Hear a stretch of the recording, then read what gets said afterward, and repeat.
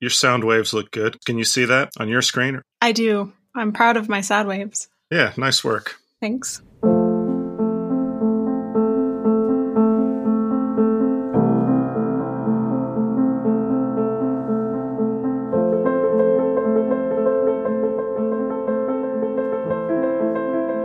Welcome to Soundboard, the Steinway & Sons podcast on artistry and craftsmanship. I'm your producer and host, Ben Finan, editor-in-chief at Steinway & Sons and for the online music magazine listenmusicculture.com. My guest today is Lauren Sclafani, a piano technician and audio engineer at Steinway & Sons. Sclafani works on the Steinway & Sons Spirio, the world's finest high-resolution player piano, and for the Steinway & Sons record label.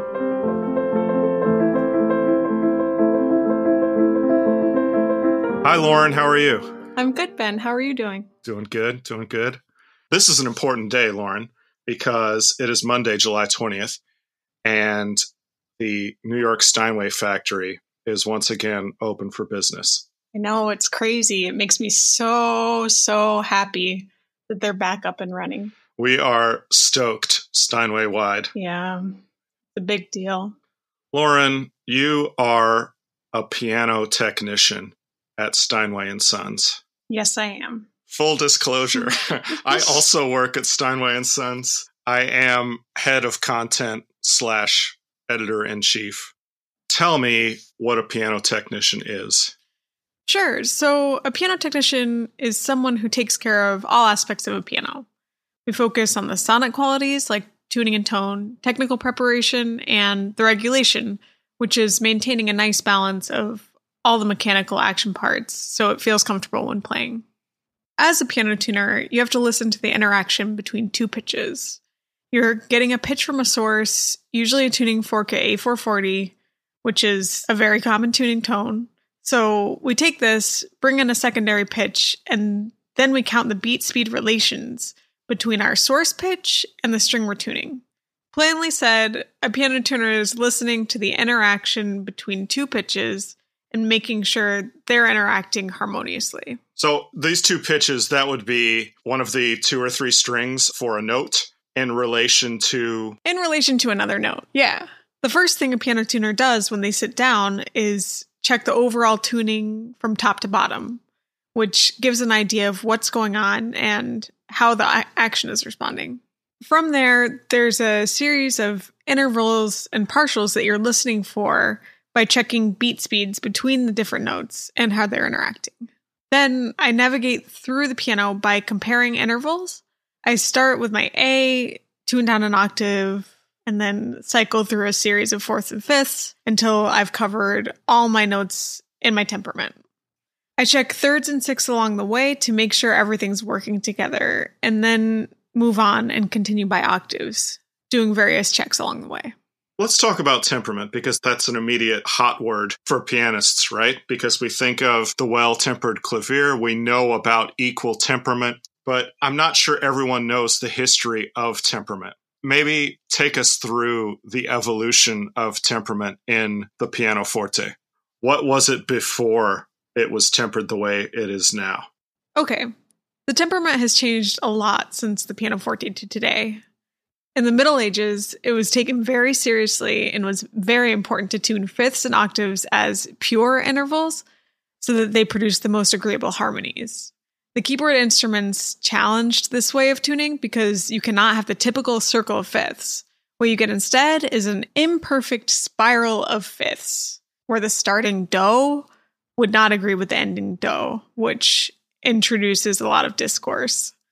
Then came mean tone, where there were certain wolf tones you had to avoid, and well temperament, where all keys were technically usable, but each had its own characteristic, and certain keys sound more in tune than others.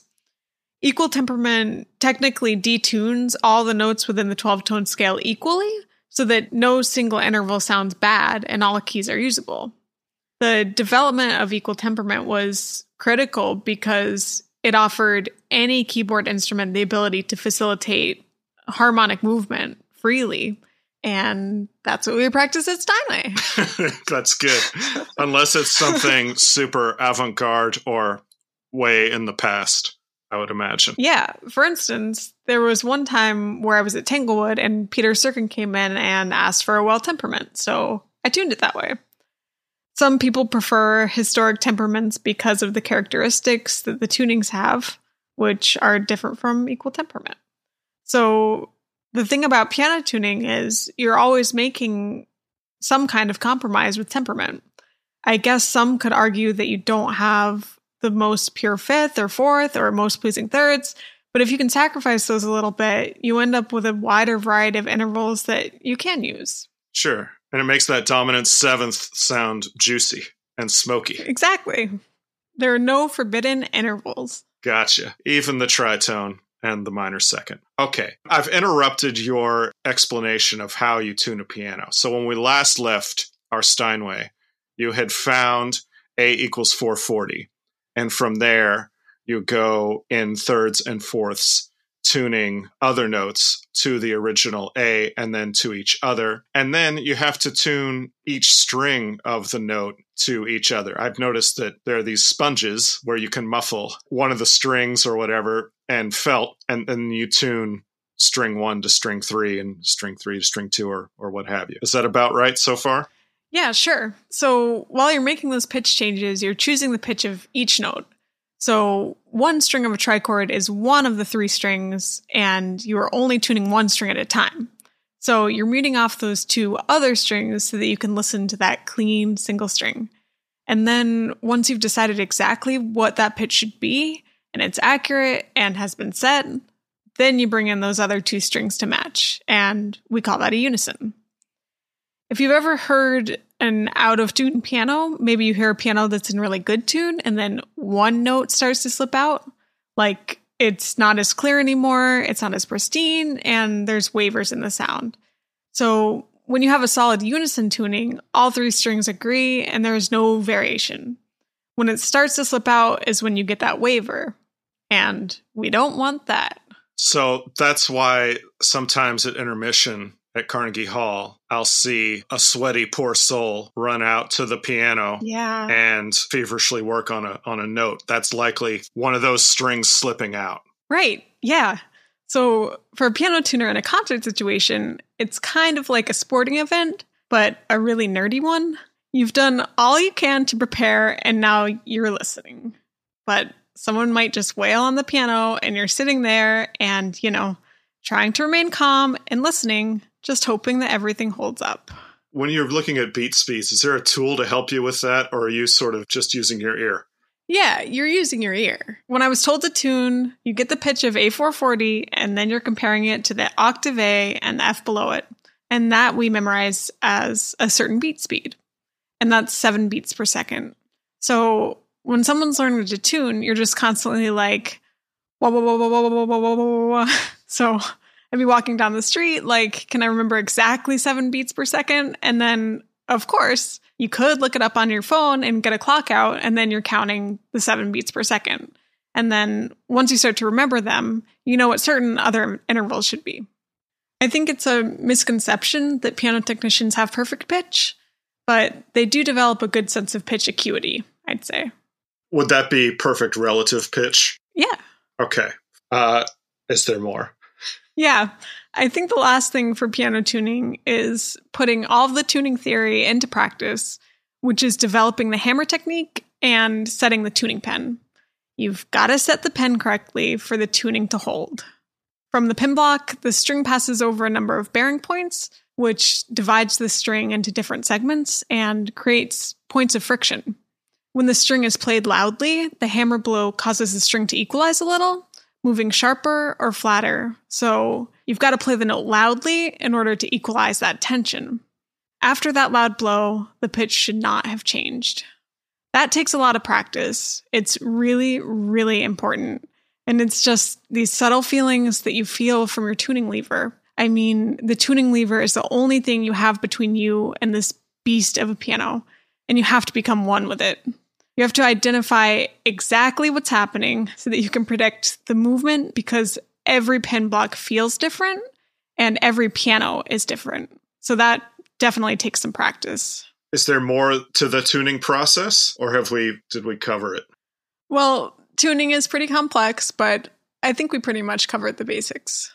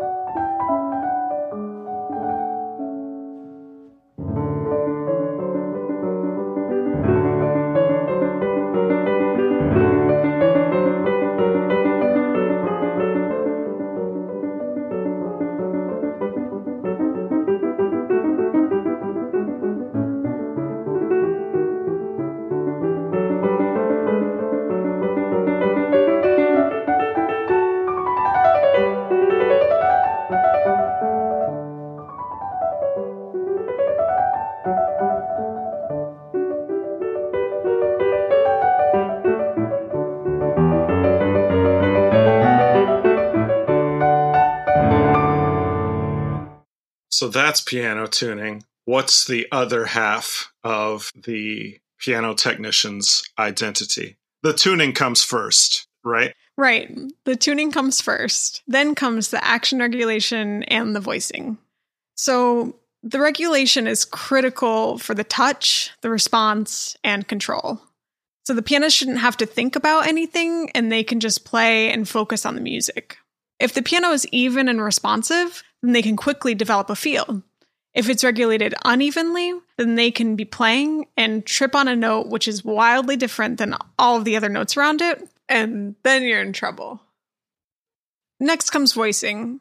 Voicing is trying to bring out all of the colors in the piano that you wish to hear. So I kind of think of piano voicing as working with an orchestra. The notes blend together to make a beautiful sound, but you're still able to have a melody singing in any section. And that's what balancing the voicing is all about. In my simpleton amateur pianist brain, there's a spectrum for a piano. On one end is rich, and on the other end is bright.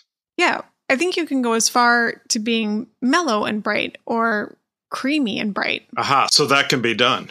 I think so. I mean, maybe not on every piano, but certainly on a concert instrument. I think it's possible. So is it possible to tell me what you would do to make a sound richer and what you would do to make a piano sound brighter? I mean, there are so many variables. It depends on what kind of piano you're working with. There's an inherent difference between the Hamburg instruments and the New York instruments, and particularly in their hammers. Hamburg uses a high compression hammer that requires some softening techniques. So needling usually to open the hammer up and let it blossom, and there you'll unearth some of those more mellow tones. But you need to preserve the more huge and edgy sounds. You can go too far and over needle if you don't know what you're doing, and that's just unfortunately a part of learning.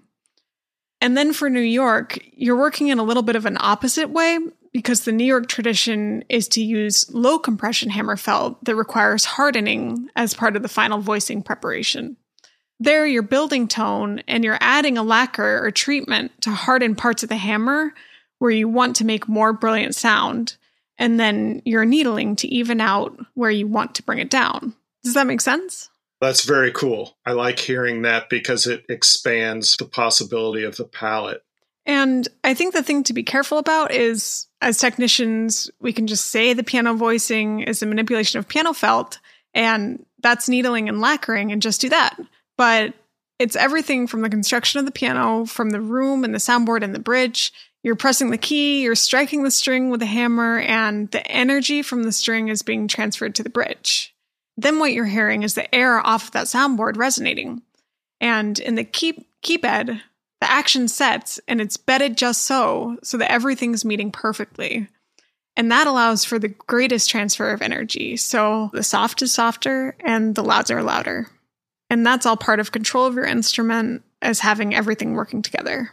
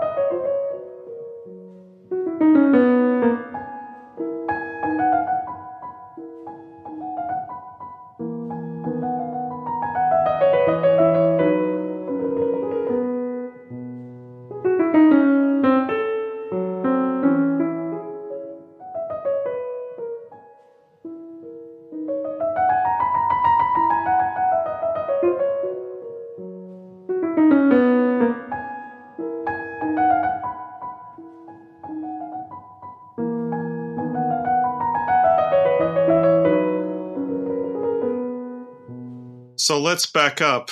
How do you learn this set of skills? I understand that you went to school for sound recording and piano pedagogy. Is that correct? Yes, I went to college. I went to college for sound recording. Ben, there's this place called college. And then I went to trade school for piano technology. Okay, so tell me about the skill set and the training that came first at college and then at trade school. So I decided to go to SUNY Fredonia for sound recording technology, which is a Tonemeister program, meaning we studied music and science together. You're studying elements of physics, acoustics, electronics, and calculus, which gives you the foundation of how sound works. But being a music school, you still have to audition and continue practicing your instrument as part of the program. So even though I didn't plan on being a performer, I did enjoy studying it because I do think it's important to understand musicians emotionally. If you're working in a field that deals with sound and music, you need to have an understanding of both sides. You have to be able to put yourself in the musician's shoes. Exactly. And know that flop sweat is that they're having that goes along with your flop sweat of when a note is pinging out of tune. Exactly. So there's some understanding that needs to happen. And if you're going to be in a room together trying to create music, then you should understand each other a little bit. So, of course, while you're studying performance practices, you're also studying recording techniques. You listen to professional recordings and try to replicate them with tools that you have available in the studios. And then, of course, you're doing recordings of recitals, concerts, and anything else that comes up in a music school. And this will lead you later to your experience in audio engineering. Yeah, right. After that, you went to trade school. What happened there? So there's a school in Boston called North Bennett Street School, whose mission is to train students for careers in the traditional trade. It was one of the first trade schools with all of the traditional hand trades. So bookbinding, cabinet and furniture making, carpentry and preservation, locksmithing, jewelry making and repair, violin making, and piano technology. So it's this wonderful place where teachers are dedicated to train students who have a desire to work with their hands and achieve meaningful work through that. Is that something you've always been into? Like pre-pianos and piano tuning and piano technician, were you a crafty kid? Were you building things or taking things apart? No, not really, but always having been interested in around pianos, I guess I started paying more attention to how complex the instrument is, and given the opportunity to learn piano tech, just naturally led me to working with my hands. Now I enjoy it immensely. With piano tuning, you have a small kit and you can do anything. And it was just a little bit freeing to know that you can actually deliver a skill just using your hands. So back to North Bennett. Yeah, North Bennett. So the piano technology program was one of the only programs where you're not actually creating something with your hands because pianos are really, really complicated to build. So we focused more on maintaining things that have already been crafted. Takes more than one person, I hear, to make a piano. Yeah, just a couple people. Yeah. So the way North Bennett Street does it is they split it into 2 years. And the first year, you're learning to tune and do basic repairs so that by the end of that first year, you're well equipped to go out into the field and do home service. So you can do tunings and do basic repairs and regulation and all that stuff. That's really all I intended to do, but they offer a second year where in a small group, you have the opportunity to completely rebuild a Steinway piano, or I think there are a couple of other kinds of pianos like a Mason and Hamlin, but generally Steinway. By going through that exercise, you're completely disassembling the piano. So you're deconstructing and rebuilding, which helps you learn how they were built at the factory. It's really difficult to do this. Those teachers have so much patience because these kids are doing it for the first time and it's really hard. It sounds terrifying to me to see like a Steinway disassembled. That sounds panic-inducing. Yeah, the teachers there are master rebuilders. I mean, they're all very patient and committed to teaching us the trade. So after that, you became an intern.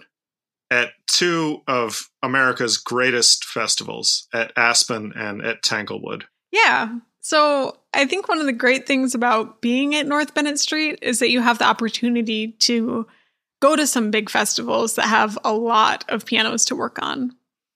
When you have a little bit of pressure and like 100 pianos in front of you, you've just got to get through it. And that really kicks up your tuning speed, because when you're just in a practice room alone, there's no pressure to keep you from going so slow or not being able to move on until something's perfect. But once you have to go through a lot of pianos, eventually you get faster, eventually you get more accurate. And from there, it's just a balancing act of bringing those two things together and getting your skills up. What's your normal tuning time now? Not if you're racing, but if you're just like, okay, I'm going to tune this piano. How long would it take you from start to finish? I still take like an hour to do a full tuning on a piano, assuming that the piano is at pitch. If there's a pitch raise or pitch lower, then it takes longer. So you upped your tuning time, you upped your speed, you learned to be less of a perfectionist when tuning under pressure. What else happened at Aspen and Tanglewood? Because you're working under the chief concert technicians at Tanglewood and Aspen, you have the benefit of closely shadowing their work. So would be allowed to sit in on piano selections for guest artists and see that kind of process firsthand. I think the first one at Tanglewood for me was Paul Lewis, and in Aspen, it was John O'Connor.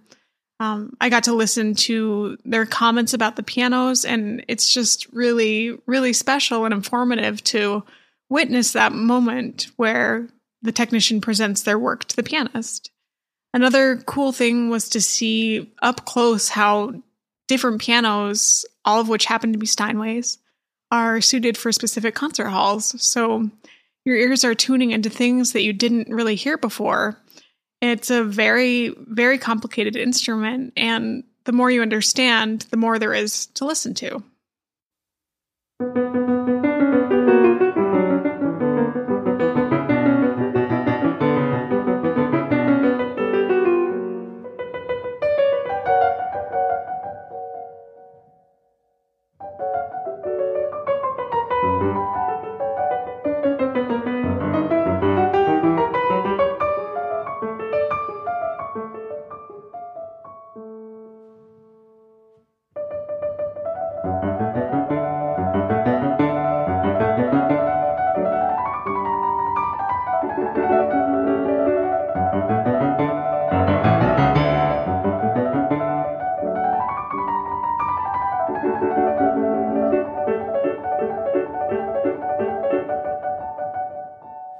After Aspen and Tanglewood, you did some work at another great festival at Marlborough Festival. Tell me what you learned there. So actually, the Marlborough Festival, my first summer was when I was a junior in college. So still studying sound recording.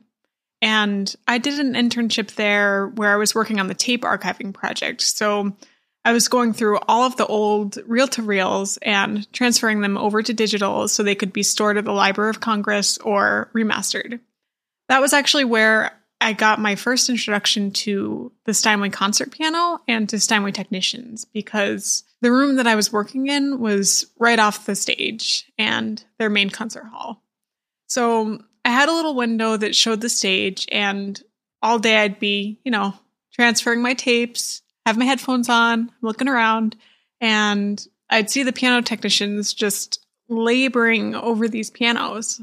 When it came time for the artist to come try the piano in the hall, the techs would come huddle in my booth and eagerly await the feedback. That's when I realized how much work goes into a great sounding piano. At Marlborough, I learned a lot in terms of appreciating really fine piano playing, but also really fine pianos. Being in a somewhat casual setting and hearing Mitsuko playing a Mozart concerto reading in the dining hall, what a special experience to hear and to feel from the piano. It's nothing I had been able to experience before. What a great live learning experience to be huddled in the booth with technicians and getting... It's like being able to eavesdrop on both sides of the conversation at once, right? Because you hear the musicians reaction, then you hear the technician's reaction to the musician's reaction, which gives you all this amazing information about what was done, what should have been done, what is yet needed to do. Right. And also getting like the sense of what the energy is like in high pressure situations. But I mean, the technicians were just so dedicated and great at what they do. And I mean, clearly are so passionate about the sound of the piano and supporting the artist's intentions. And that's what drives them to spend those hours of refining. And it's really worth it. You mentioned earlier that, ironically, you now work a lot with technology in your current job. So perhaps this is an opportunity for you to tell us about the Steinway & Sons Spirio, which, to my understanding, is the world's finest high-resolution player piano. Perhaps you could tell us a bit about what you do with this instrument and maybe just a bit of how it works. Sure. So I joined Steinway as a Spirio intern in the technology department, and I learned all about this new high-resolution player system. Once they learned of my background in recording technology, I started being brought into sessions. So here I was learning about Spirio, and at the same time, the new Steinway Hall on 6th Ave was being built with a new recording studio, and they knew they would soon need an engineer. And there I was. So when my internship was up, we talked about creating a position for me to fulfill both those roles, and I became a full-time employee basically the next day. And after 5 years, I'm still working as a Spirio technician full-time and the audio engineer for the various projects that we do at the hall.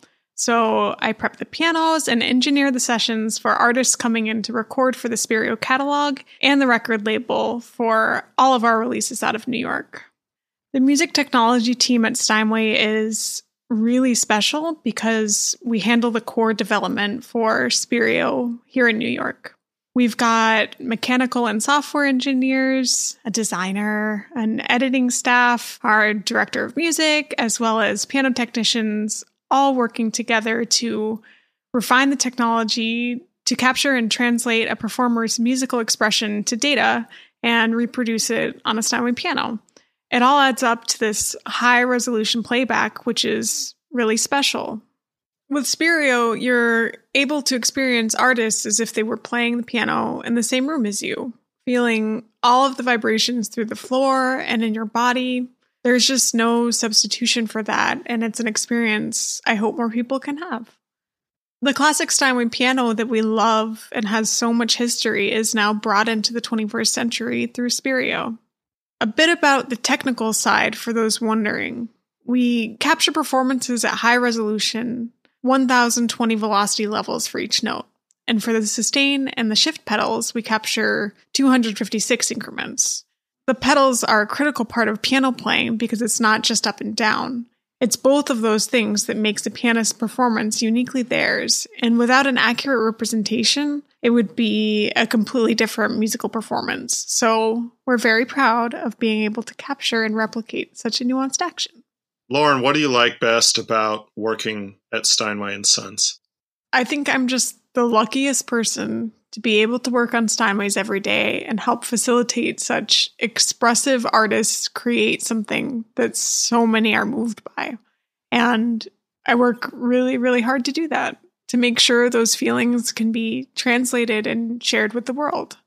Steinway as a whole is such a huge operation and such a labor of love for so many people to make each piano and care for them. It's really gratifying to know we're not only continuing, but advancing the legacy of Steinway, which is a good feeling.